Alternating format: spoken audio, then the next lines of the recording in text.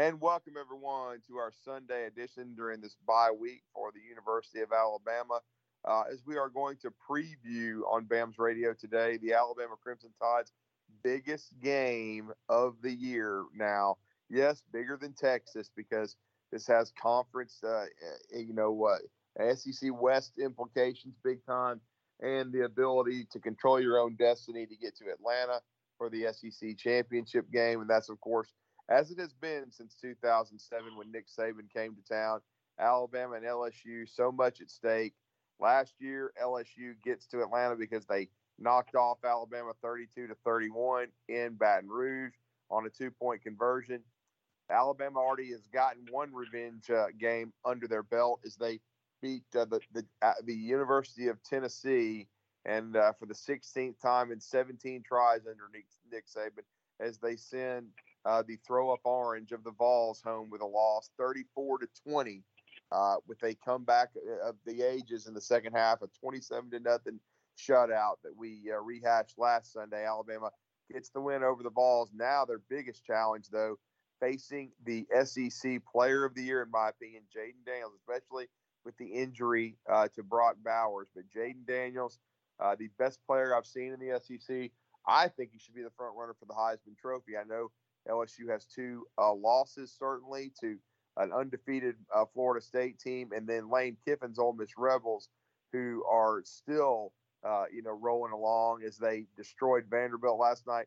Their only loss to Alabama earlier this season, so they're still very much alive in the SEC West race and to get to Atlanta as well, and even under the radar for the college football playoff, though everybody knows in a couple of weeks the looming thing for the Ole Miss Rebels is the Georgia Bulldogs in Athens, and that may be where Ole Miss gets exposed again, because certainly Billy Napier and the Florida Gators did, much like the Gators did in 2011 against Alabama in the Swamp when they scored on a deep ball early to go up 7-0. The Swamp was bonkers. Everybody thought the Gators had a chance to beat Alabama, and then the offensive line, Trent Richardson and A.J. McCarron dropped hammers for the rest of the game on the Florida Gators. And don't forget, John Brantley, their quarterback, ended up in the hospital thanks to Courtney Upshaw, and Alabama destroyed Florida. Well, Georgia did the same thing as they just ended up, it was 43-20, but not that close.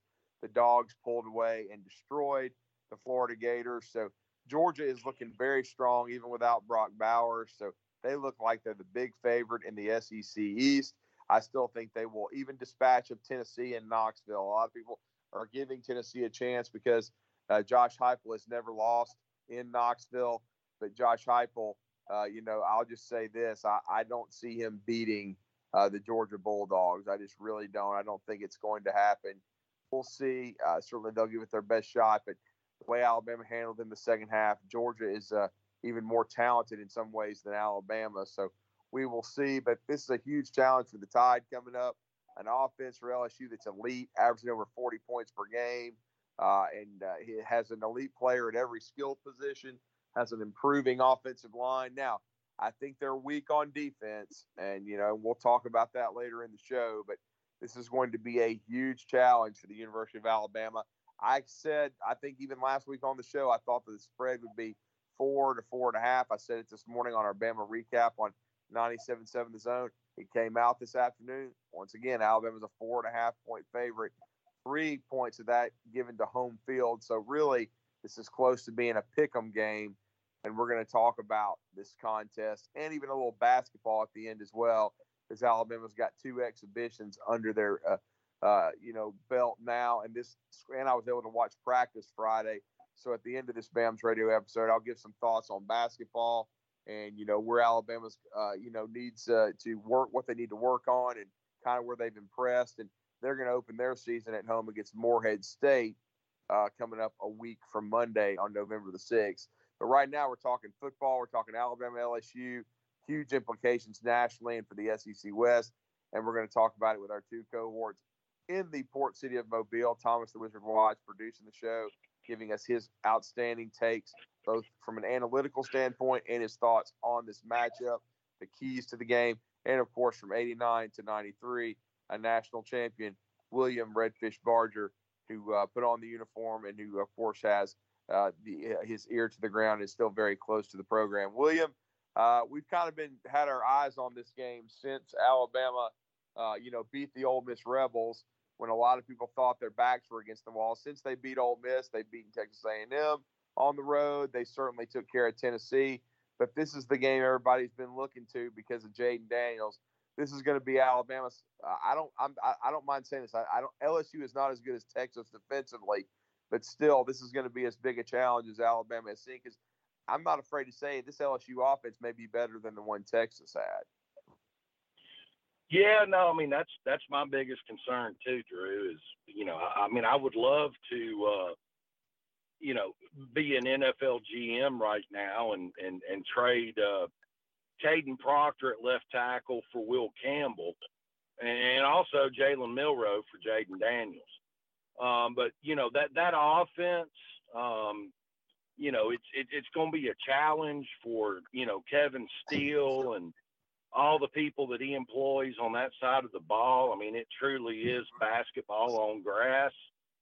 I've watched him play, 3 or 4 times this year, and they do a great job of distributing the football to their elite wide receivers, and when those wide receivers catch just a standard 10 to 15 yard back shoulder throw on the far left sideline, it's like they've all been coached to put one foot in the ground and just go across the other side of the field and outrun the rest of the defense. I mean, it's going to be a big challenge defensively for Kevin Steele to kind of slow this unit down.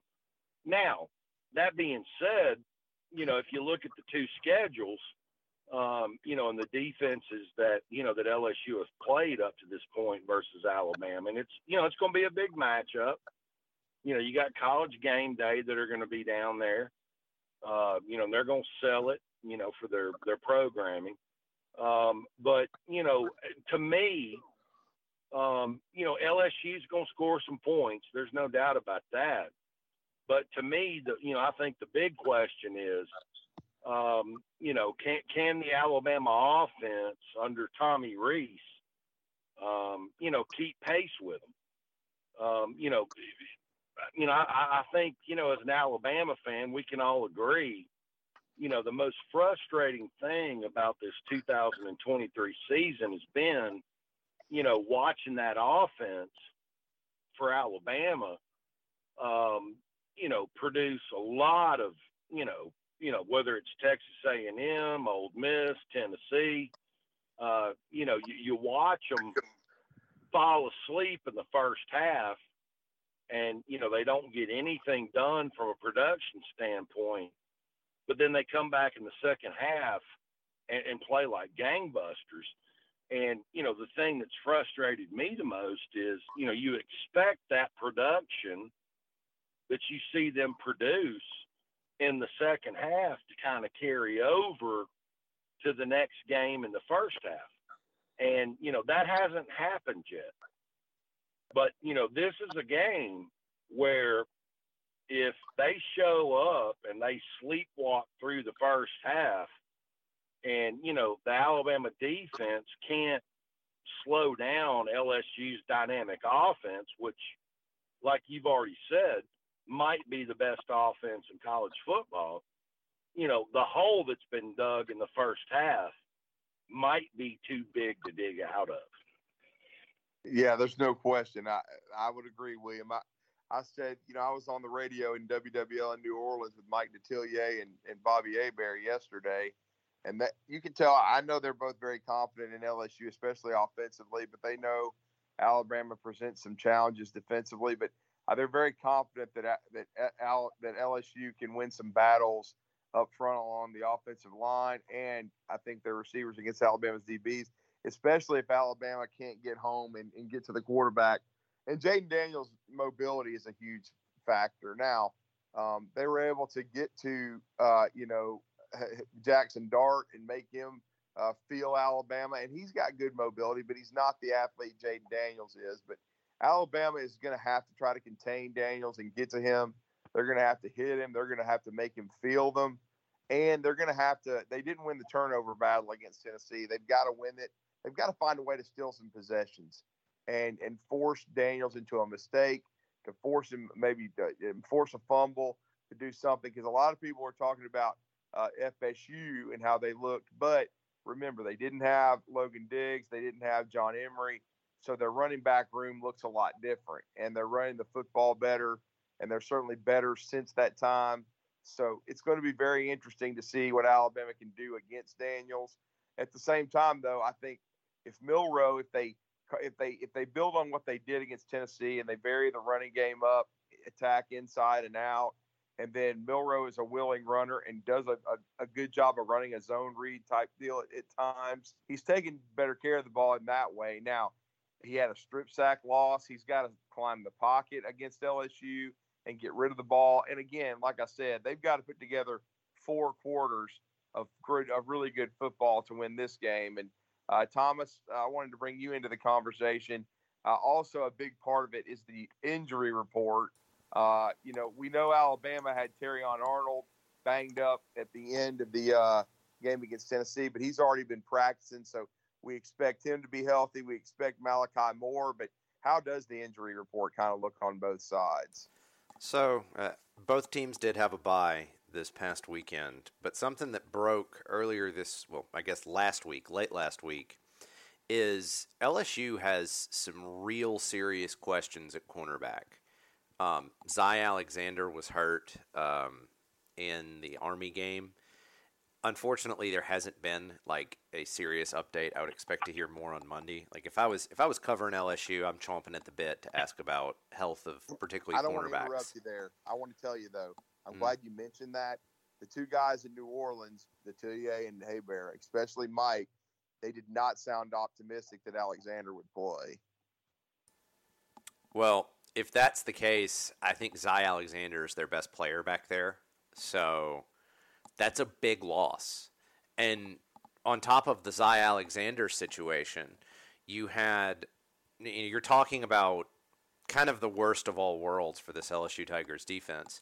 If you remember in the offseason, LSU brought in a ton of transfers, and a ton of them were in the secondary.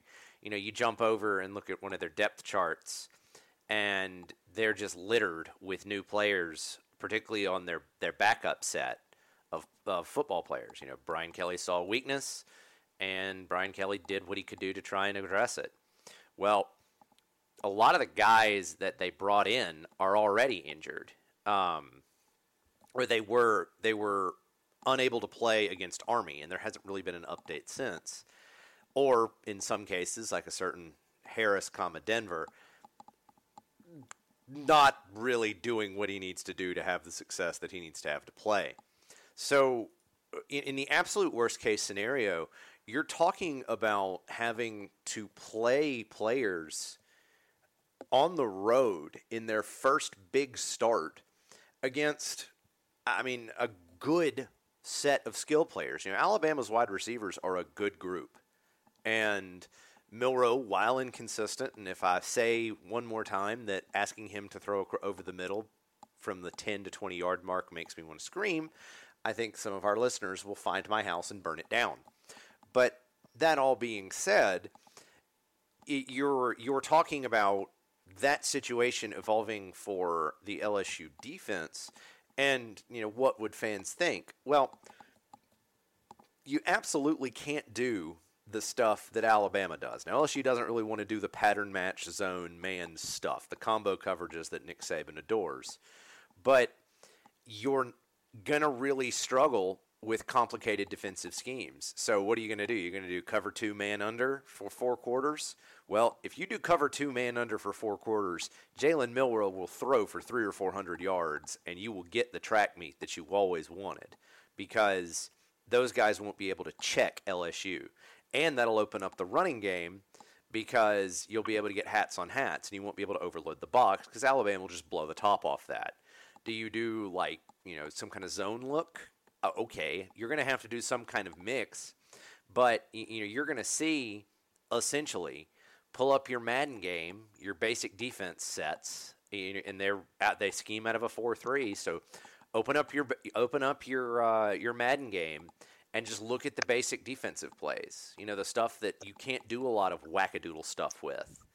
And then how are you going to communicate amongst this group of players if you need to audible? So I would be very alarmed if I was an LSU fan. And if I'm an Alabama fan, I'm watching to see what does the LSU secondary look like. Because you're absolutely right when it comes to LSU's offense being elite. I think they are the best offense in the country. Now, some of that has helped that they haven't played a ton of great defenses, but they still have performed at an exceptionally high level throughout. The problem is the LSU Tiger defense has really just been holding on. They're just good enough to let the offense go score a quadzillion, except in their two losses, 24 points against Florida State. Well, Florida State scored 45. And then that wild 55-49 game on the road at Ole Miss. But the issue when you get into all of that is the LSU defense, when it's trotting out a bunch of folks that haven't played a ton of good football, haven't played a ton of football, period, are they going to make this Alabama offense, which hasn't really done great in terms of efficiency, are they bad enough that Alabama becomes efficient? I would direct fans, one of the guys at Roll Bama Roll did a breakdown of the Alabama offensive statistics, and the big thing that came out of that analysis, and essentially when you're looking at those statistics, the bugaboo is 3 and outs for this Alabama offense and lower production from the running backs. Now, lower production from the running backs is kind of a catch-all because there are like 5 or 6 things that impact that. But if that goes away and Alabama is able to run at 3.5, 4 yards a clip consistently and not be behind the sticks because the LSU defense can't just hold on, suddenly you can get into a mid-20s game because Alabama can just play keep away for 4 quarters. So, again, if I'm an Alabama fan, I'm tuning into Nick Saban's press conference on Monday because duh. But I'm also real interested to see what Brian Kelly's going to say in his weekly start of the week conference, because I can tell you if I was still a journalist and I was a beat writer for LSU, I am like writing in blood, ask the injury question and telling my coworkers to ask the injury question because that's a huge deal going into next Saturday, Drew. Well, it is, and not before William comes back into the conversation, I'll just say this about Denver Jones. Everybody should, or not Denver Jones, pardon me, Denver Harris. Denver Jones is a basketball player at Auburn that played at Buckhorn here in my community and had 18 points in their win over Furman today in an exhibition. So a shout out to him since he's from my area. But Denver Harris, who he would never want to be associated with, basically was Tokyo drifting before he got booted out of Dirt Neck Land in Texas A&M and was not a guy that was doing things the right way. At LSU, from what I understand, he's not even practicing. So, you might even want to everybody might want to check the police blotter because I don't even know. I mean, wouldn't surprise me, if he's in prison by now, based upon his character and his and just the things he's been doing off the field. He is a talented player, but he has not been a guy that's been reliable. So he could be having some off the field concerns big time. And like Thomas said, it's not good when you're playing. You're the best team you've played all year, potentially. I mean, Florida State's very, very good as well. But I don't think Florida State has the defense Alabama does. But you're playing a true road game, and you don't really know what your secondary is going to look like. And of course, the young man, the transfer from Arkansas, has had the cancer diagnosis. That's something they can't control. That's very sad. But LSU, they're going to have to depend on this offense to score and score a lot. And so it's up to Kevin Steele and Alabama to slow them down. And, William, the one thing that I do take solace in is I know it's a different time, different situation, but this LSU offense, with their weapons, Brian Thomas Jr., certainly, Malik Neighbors, Kyron Lacey, then Mason Taylor, also the 2 backs I already mentioned, Diggs and Emery. They remind me a lot, not quite as good as this 19 group, but still very, very, very good. And so Alabama is going to have to find a way to get some stops and slow them down. And I remember Kevin Steele in Auburn, and I'll say this: I don't think that Auburn defense had as much talent as this Alabama one that he's coaching. They slowed down LSU that year and made the game very competitive. So having 2 weeks to prepare gives me some confidence in Coach Steele and T-Rob. Give themselves a chance to win the game. What are your thoughts? Well, I mean, I think that, what you're talking about is, Kevin Steele and that defensive personnel that they have, as far as slowing down the offense, I think that's a good plan. But where things become difficult is, can the Alabama offense keep pace? And, we really haven't, seen a, track meet type of, game so far this year. I mean, maybe not since Texas. I think that's where it becomes a problem is, if you're asking me if I think Kevin Steele can, slow down the LSU offense, absolutely I think he can. But then you have to flip back over to, the offensive game plan and say, do you think that, Alabama can keep up with Jalen Milroe? I would say this, my take on this would be, if he can, then you won't hear me bitch about him anymore, on this podcast the rest of the year. Because if he can, that's going to send, Alabama to, the Georgia Dome for the SEC championship game. And that's a big deal. Yeah, it is. And there's no doubt. I mean, they're going to have to build on, as I said earlier in the show. I'm anxious to see what Reese comes up with in these 2 weeks. I love the Debo package with Kendrick Law. They need to continue to get him involved on the edges in the run game and even as a receiver.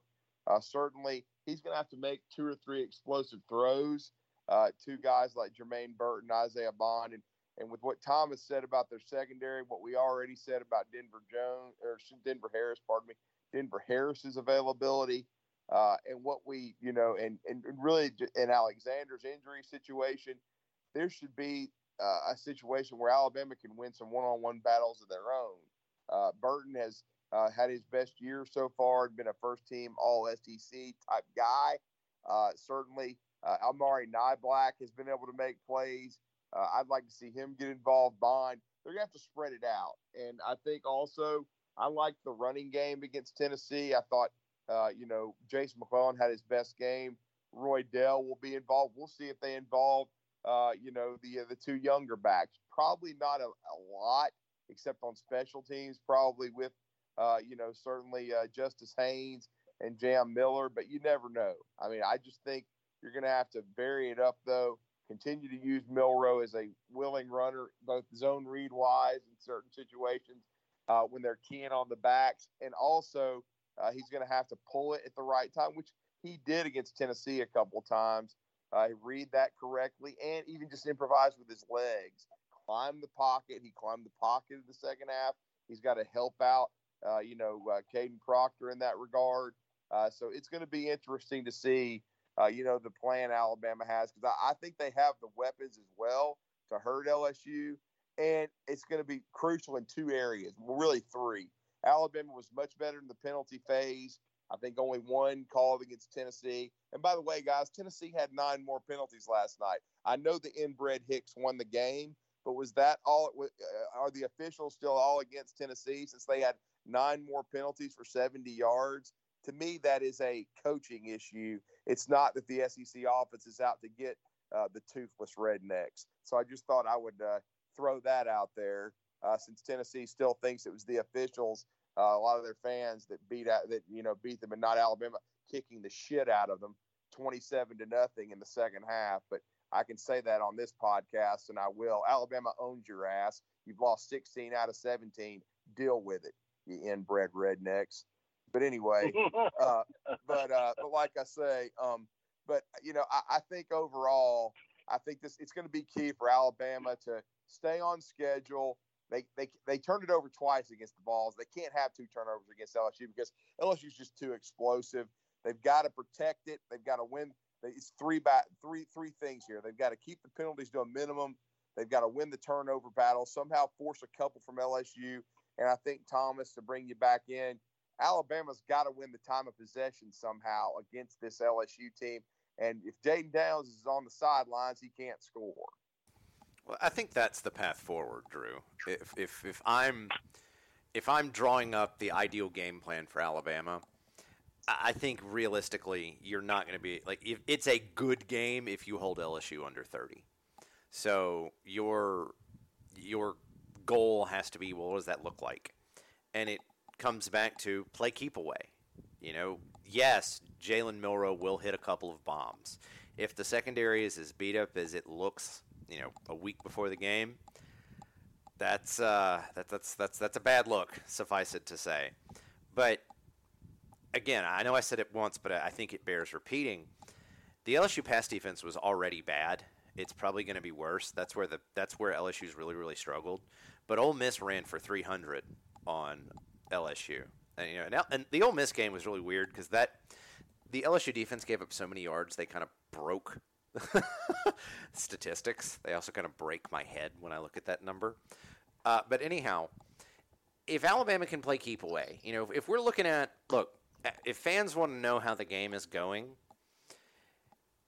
if Alabama is, 18 minutes time of possession, first half, and the game is, within a score one way or the other, 17-10, 17-14, either way, I don't really care. That's where Alabama wants to be. 18 minutes time of possession, first half, because that's going to wear on this LSU team. I mean, it will. So if you can do that, great. And this is the game where Alabama needs to play clean football. And, we beat this to death against Texas, but Alabama was in that game, leading in the fourth quarter, and then Jalen Milroe threw an incomprehensibly bad interception, and the floodgates opened from there. So just play clean. If Alabama can come in, play clean, take advantage of some of the LSU injury situation stuff, which in some cases, as you say, the young man with cancer, that's just terrible. I wouldn't wish that on anybody. But it does provide an advantage that you can take on the football field. So if Alabama is able to do that and stay efficient or get a little bit more efficient, because it's not like the Alabama offense is just shatteringly bad inefficient. It's just inefficient enough to cause headaches in terms of maintaining control of a game. Well, if that can go up a half a yard or can go up a full yard for a game, that's how you beat it. That's how you beat a really good team. That all said, yes, you're absolutely right. Keep Jaden Daniels on the sidelines. And I will say this, if you're a football fan, it's going to be a good game, but buckle up because there's no way this isn't a 4-quarter fight. And you might actually get the make the asses quit thing that Alabama fans love so much, Drew. Yeah, it's going to be really, fascinating. I mean, William, I wanted to bring you back in. And, I mean, what do you think the real keys to the game are for Alabama from the standpoint of course, Milroe is going to have to play well, but the trenches are a huge part of this too. The defense, the Alabama, if they're going to win the game, they've got to win it up front. Yeah, I think that's probably the biggest, key on how it all gets done out is, how they play out on the front. I wish I could sit here and say that I thought Alabama had a dominant front, but they don't. At the end of the day, they're playing the best college football offense that, we can all, cook up at the end of the day. But, let them do it. My prediction is 31-27, Alabama over LSU. So you I'm in the kind of the same boat. If I'm going to pick Alabama in this game, and I think I'm going to go with my heart and think and say they're going to put together 4 quarters. I would agree. I think yeah, that it's that if Milroe can take care of the football, and and I would say 1 turnover or less, hopefully none. If he can be spotless with it, Alabama's got a great shot. But I think no question about it. I think Alabama, if they, there's going to be I think some benchmarks for me. If Alabama can run the football for between 150 to 175 yards, that will go a long way toward providing balance. And it'll be kind of a 3-headed monster. Milroe making some plays, McClellan, Roydell, even some end arounds to a guy like Debo, a.k.a. Kendrick Law. Then I think Alabama, that means they're controlling the clock. I do think I agree with you, William. I think they have to, get in the 30s, and that's been kind of they did get to 34 with Tennessee, but one of those was a defensive touchdown. And hey, however you can, manufacture it. Certainly, another factor that's going to have to be better is it was the one weakness in the second half.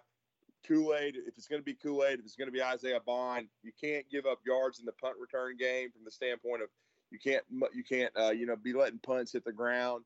You've got to catch the punt, either fair catch it or get some sort of return out of it. You don't want to be having to drive the length of the field against LSU. Of course, it helps time of possession, but you don't want to, give their defense help backing yourself up and allow them to stop you and get field position, because that'll be death with that offense. So they're going to have to win the game in their kicking game, and I think they can. I think Will Reichert's as good as any kicker in the country, if not the best kicker in America. Certainly, he's bounced back from his injury, but Burnham can help pin them deep, and Alabama needs to do that. They need to make LSU drive it. Don't give up explosive plays. If they can give up 2 or less explosive plays in this game and make LSU drive it, then I think they'll have a chance to make LSU kick field goals in this game at times. And that's going to be a key too. Big key is going to be red zone defense for Alabama. Steele did a good job of that a couple of years ago, or a few years ago, in the 19 season against LSU, making them kick some field goals and holding them in the 20s. And so I think that's going to be a key in this game. I think Alabama, if they're going to win the game, and I'm going to pick Alabama to win the game, they're going to have to win a 34-27 type ball game. I think I'm going to pick Alabama 34-27. I picked the spread correctly as 4.5, but I think Alabama, I would lay the points. I think they can find a way to win by a touchdown, with a touchdown late and maybe the defense sealing the deal. But I'm going to take Alabama, Thomas, 34-27. I'm going to take Milroe, maybe not having a game like he did against A&M, which is his best game of the year, but an efficient game. Maybe 30 or 40 yards rushing, and then, I'd say 3 touchdown passes, 250 yards passing, because I think they could take advantage of LSU. But the key is the balance. McClellan, Roydell, finding ways to make plays in the running game, and then making 2 or 3 explosive pass plays. Burton, Bond, those kind of guys, maybe even a Ja'Cory Brooks sighting, who we haven't seen a lot this year, but somebody like, him, Amari Nyblack, Kendrick Law, somebody's going to have to step up and make a big play in this game that we haven't seen at times. Well, so I was already, honestly, I think LSU offense is going to really, really stress some fans out. And when I started to dig into what I thought was going to happen, I was ready to come on and pick LSU. I really think the LSU offense is that good. But with the injury situation, particularly in the secondary, and I realize I'm beating this drum to death.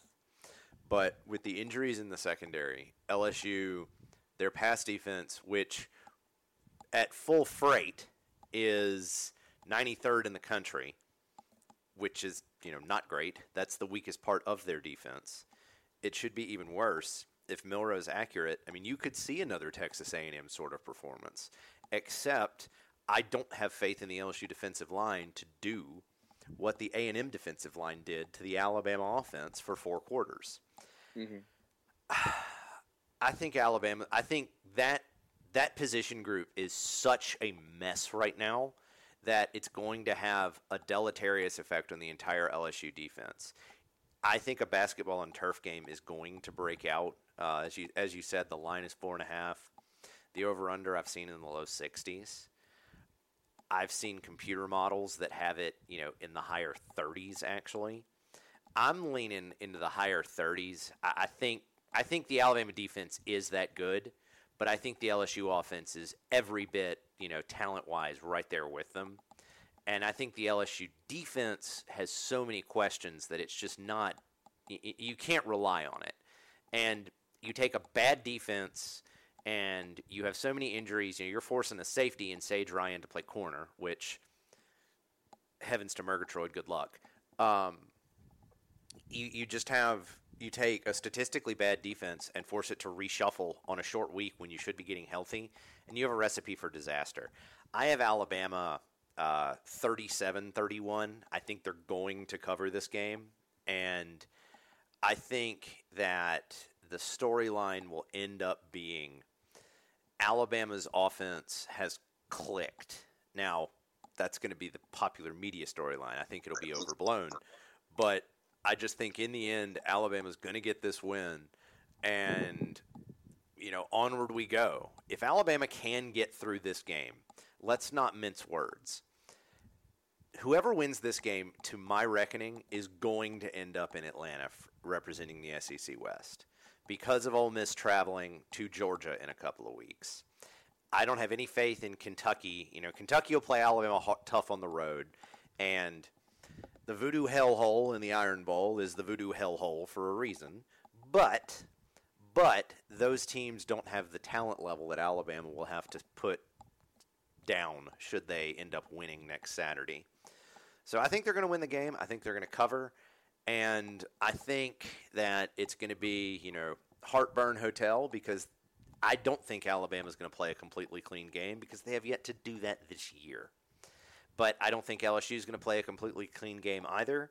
So, let's do it to it. And it's going to be a fun Saturday night, though, Drew.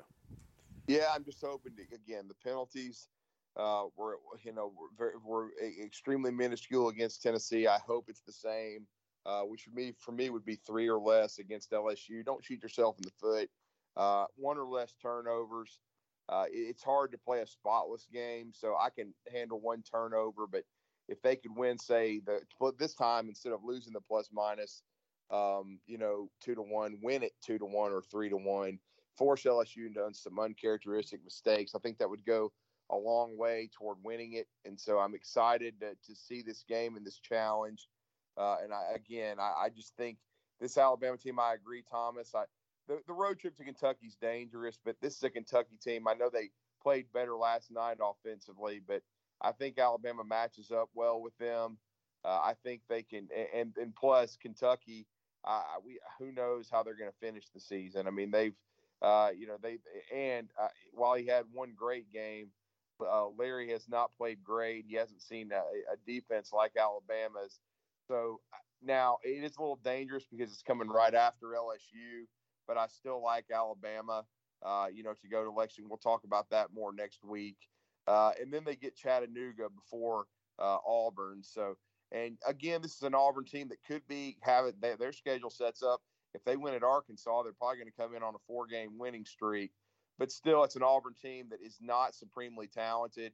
Certainly still going to be very good at home, but it's a game that I think Alabama has the better team on paper.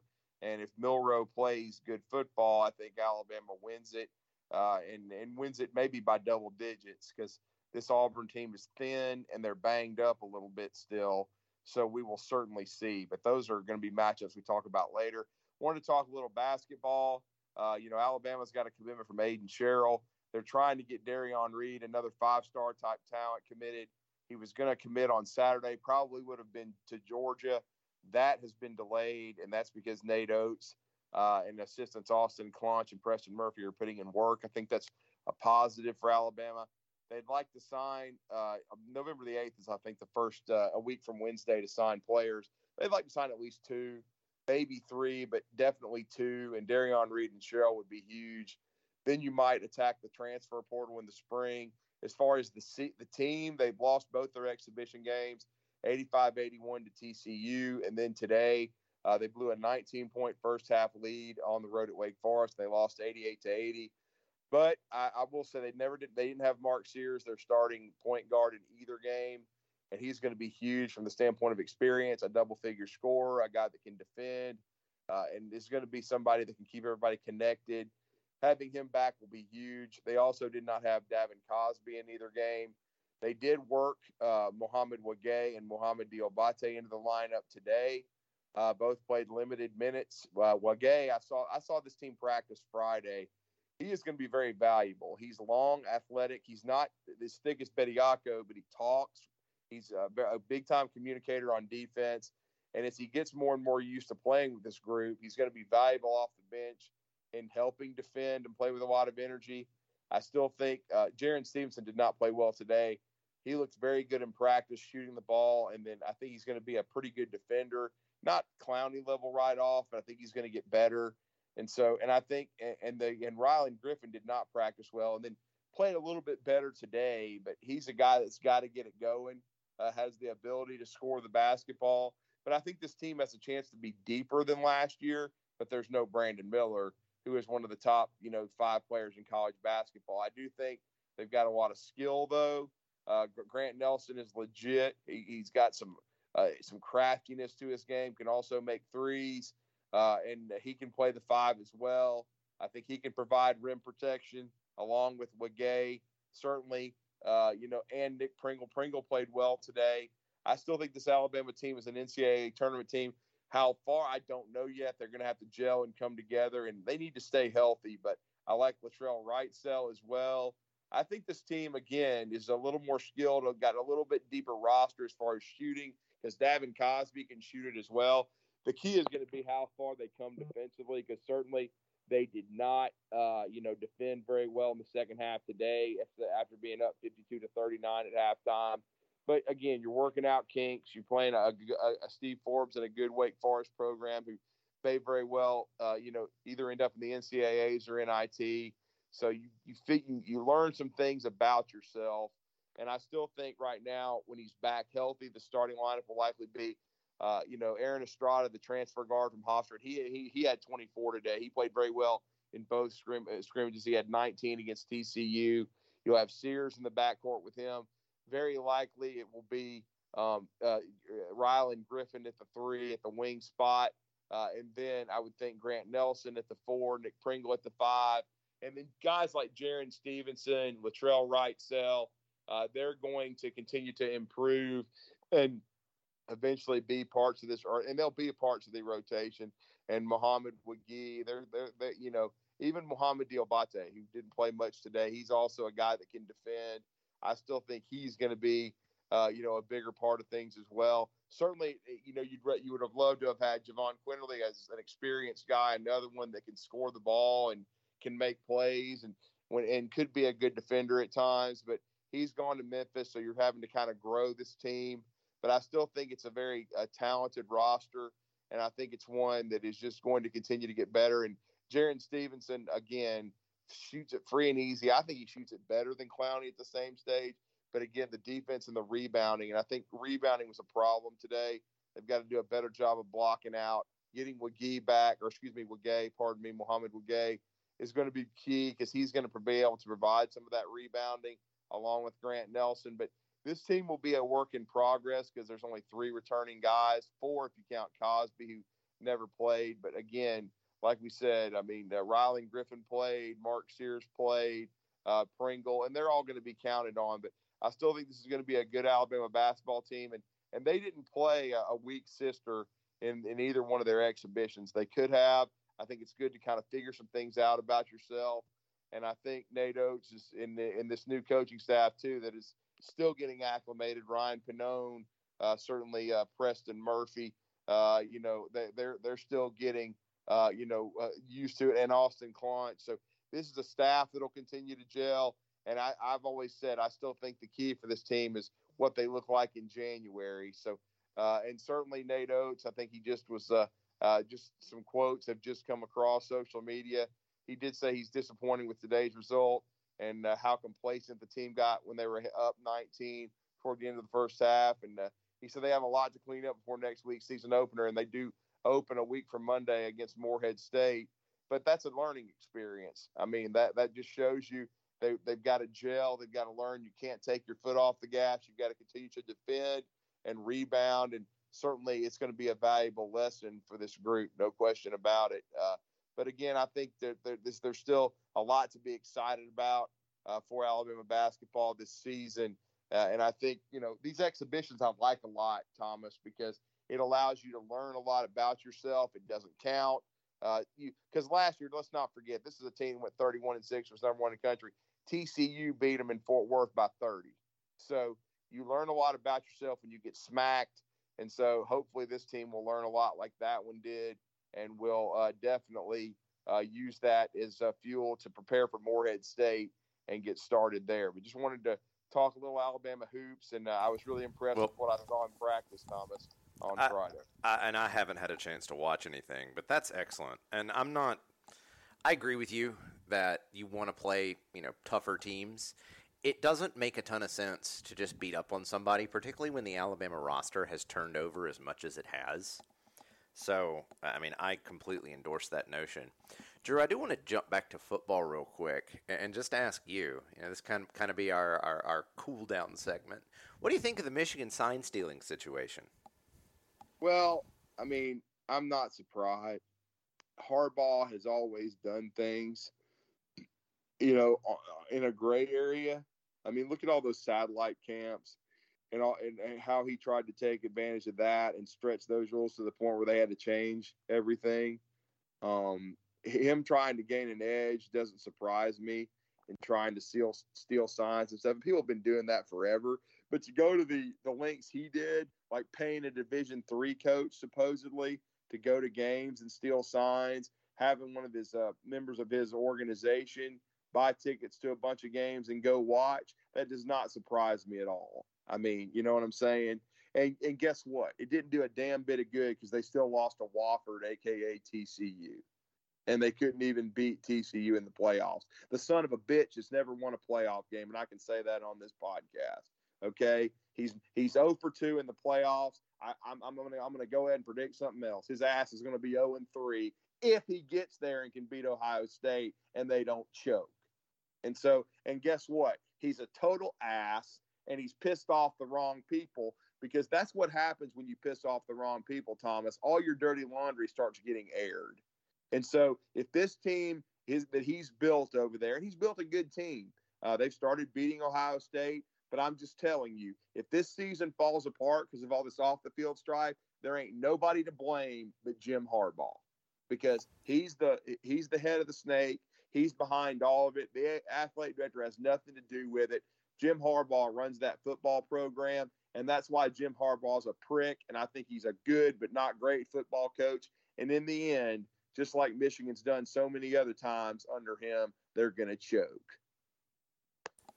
So I'm not willing to go that far. And I want to make a couple of points clear, because I do want to give my opinion on this.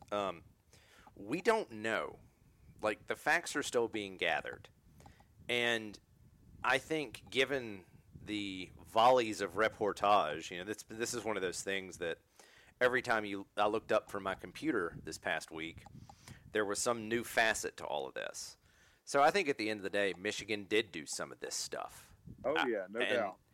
And here's the I think there need to be two conversations here. One of them has everything to do with next season. To me, next season is going to be very interesting, because I think the NCAA is going to come down on them. They've basically lived in Ann Arbor for the past week, but that wouldn't change this year. If I was a Michigan fan, I would be more concerned with the College Football Playoff Committee.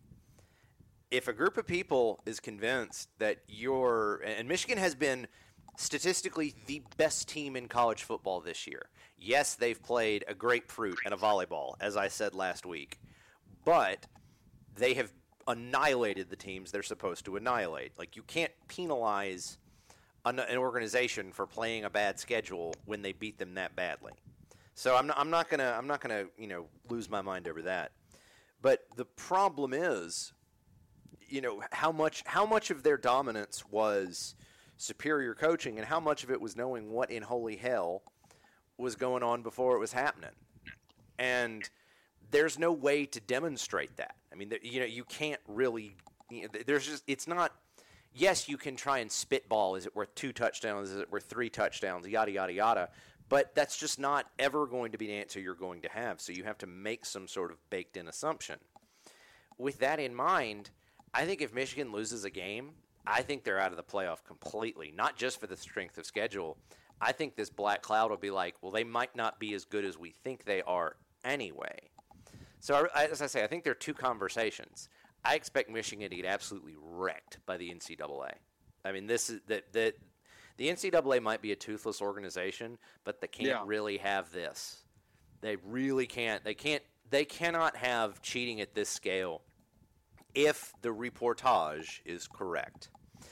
This year, if I'm a Michigan fan, this is the problem of removing a lot of the computers from the College Football Playoff Committee, because the reality is, under the BCS system, unless somebody decided Michigan was like the 15th best team in the country, it wouldn't have mattered.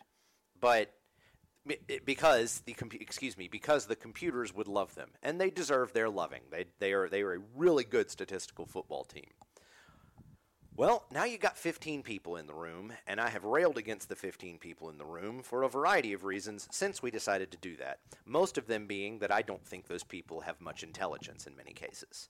But anyway, I can't change that, but I can tell you, because of that circumstance, if 5 or 6 people decide that Michigan did cheat and they drop Michigan to 6 or 7, well, suddenly Michigan doesn't make the playoff. And all of this crap to get to the next level, the higher level of football, blah, blah, blah, blah, blah, all of that nonsense is for naught. Because, I mean, this is not a good look. And this is going to be one of the few times, in my mind, that the NCAA is going to really, really try and slap the organization around. I do think there's a third side, and it's what does the Big Ten do, if anything?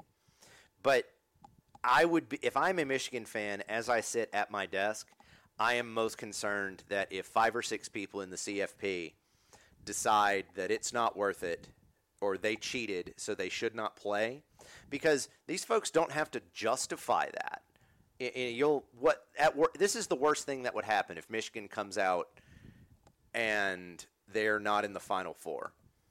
There will be questions. The executive director or the chair of the committee will come out and say, rabble, rabble, rabble, sign stealing, rabble, rabble, rabble, and it will not amount to a hill of beans because it's not going to change. That would be my concern, Drew, and let's see. I will say I'm interested to see where this thing goes because it damn sure ain't over. No, of course it's not over. It's going to be one of the biggest conversation pieces Tuesday is how big a distraction is all the crap that Jim Harbaugh has brought upon this organization and this university, and it's Harbaugh's fault because again he's the one that's allowed this to happen. This is not stuff that's been made up.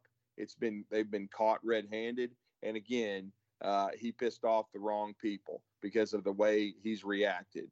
Nick Saban gets a bad rap about being so hard to deal with, but Nick Saban is also a politician and knows how to handle things with the NCAA. Jim Harbaugh is just an imbecile. Okay, he's basically a guy that thinks he's smarter than everybody and is just going to thumb his nose at the NCAA. And Thomas, it's just what you just said. You can't do that. Even as toothless as the NCAA is kind of right now, if you continue to poke them, though, and you don't know how to delicately handle things, you're going to get yourself in a lot of trouble. And so remember what happened with them. They had to vacate everything, okay? And so they've just now kind of reinstated all that and then relationships with some of those guys. Still not really with Chris Webber, but Jalen Rose, Ray Jackson, Jimmy King, And now, of course, a lot of it helps that, they ended up bringing back Juwan Howard as head coach. But, there was a lot of damage. And remember how bad Michigan's basketball program was for a long time. I mean, it wasn't very good. And so it's going to be interesting to see what happens with Michigan football going forward, because Harbaugh 4 years ago couldn't beat Ohio State. I guess it was 3 years ago. He'd lost 5 in a row. People were getting ready to run him out of town. And now he's won 2 in a row. He's gotten to the playoff. And some people think they're the favorite. And maybe they are. But I don't think there's a dominant team in college football this year. And so I still don't think Michigan's going to win it. And here's another prediction. Ironically, I don't think that Georgia's going to three-peat. I think they're really, really good. Kirby's done a hell of a job, but it's going to be tough to ultimately run the table again and repeat. And I think, I like this Georgia team, but I don't think they're as dominant as the last 2 years. And so we'll see. And a lot of getting Brock Bowers back is also going to help as well. If Alabama can get to them and play them in the SEC championship game, I think Alabama's got a good shot against Georgia. But see, the thing is, Alabama's got to beat this LSU team. And we all picked Alabama to beat LSU, but it's far from a certainty. And I've said this, worry about this LSU game. And then if Alabama can get over that hump, then I think you can start, understanding that they've got a chance to get to Atlanta and play the Georgia Bulldogs. But I also wanted to throw one more thing out there before we wrap up. Another basketball note. I did want to mention, I should have said something more about him. Sam Walters, the freshman, he could be a real X factor for this team. He's already gained, 15 to 20 pounds since he got to campus. He hasn't been counted on as a starter, but right now you could probably say he is the sixth man. This dude in the 2 exhibition games has scored a grand total of 43 points. He's averaging over 20. And Thomas, he's already made, I believe in the 2 games combined, 11 threes. He's a lefty. He can flat shoot it. I watched him in practice Friday, and let's just say he ain't scared. I mean, he can flat rip it.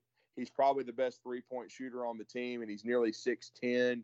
He's going to be a matchup problem for a lot of teams. Still needs to get stronger and work on his dribble drive game, but he can absolutely shoot the rock. He's a perfect fit for this system for Nate Oates, and I think he's going to have a nice impact as a freshman. If he and Jaron Stevenson, who both have looked better than I thought they would early, if they both settle in, this has a chance for an Alabama basketball team to be an SEC championship contender again. But I just wanted to say, throw that nugget in there. Good stuff from you on the Michigan situation. I threw in my 2 cents. We appreciate William Redfish Barger for joining us during the show, helping preview LSU. But it's going to be a huge game in Bryant-Denny Stadium. I look forward to being there and covering it for 97.7 The Zone, and being back with you and William on Sunday to rehash it. Hopefully a huge Alabama win and the signature win of this season, and maybe the performance for Jalen Milroe to finally turn that corner and start becoming QB1 that everybody's confident in, that he can perform in games like this. He did okay against Texas, but fell short. Since that time, he overcame a bad first half to play well against Tennessee. Now he needs to put 4 quarters together, and we're certainly going to see if he can do that coming up on Saturday afternoon, or Saturday night in Tuscaloosa, because this is not until a 6:45 kick on CBS, due to that this year being a situation where they have two games for CBS, an afternoon and a night game. But it's going to be a night game in Tuscaloosa. It's going to be a late night, but certainly hopefully a good night for Alabama, and we'll rehash it for you. And we appreciate all our Patreon people helping us out with BAMS Radio. We love bringing it to you. We appreciate all the support. For Thomas the Wizard Watts, for William Redfish Barger, I'm Drew DeArmond. Enjoy the rest of your week, everybody. We'll talk to you Sunday, and roll Tide.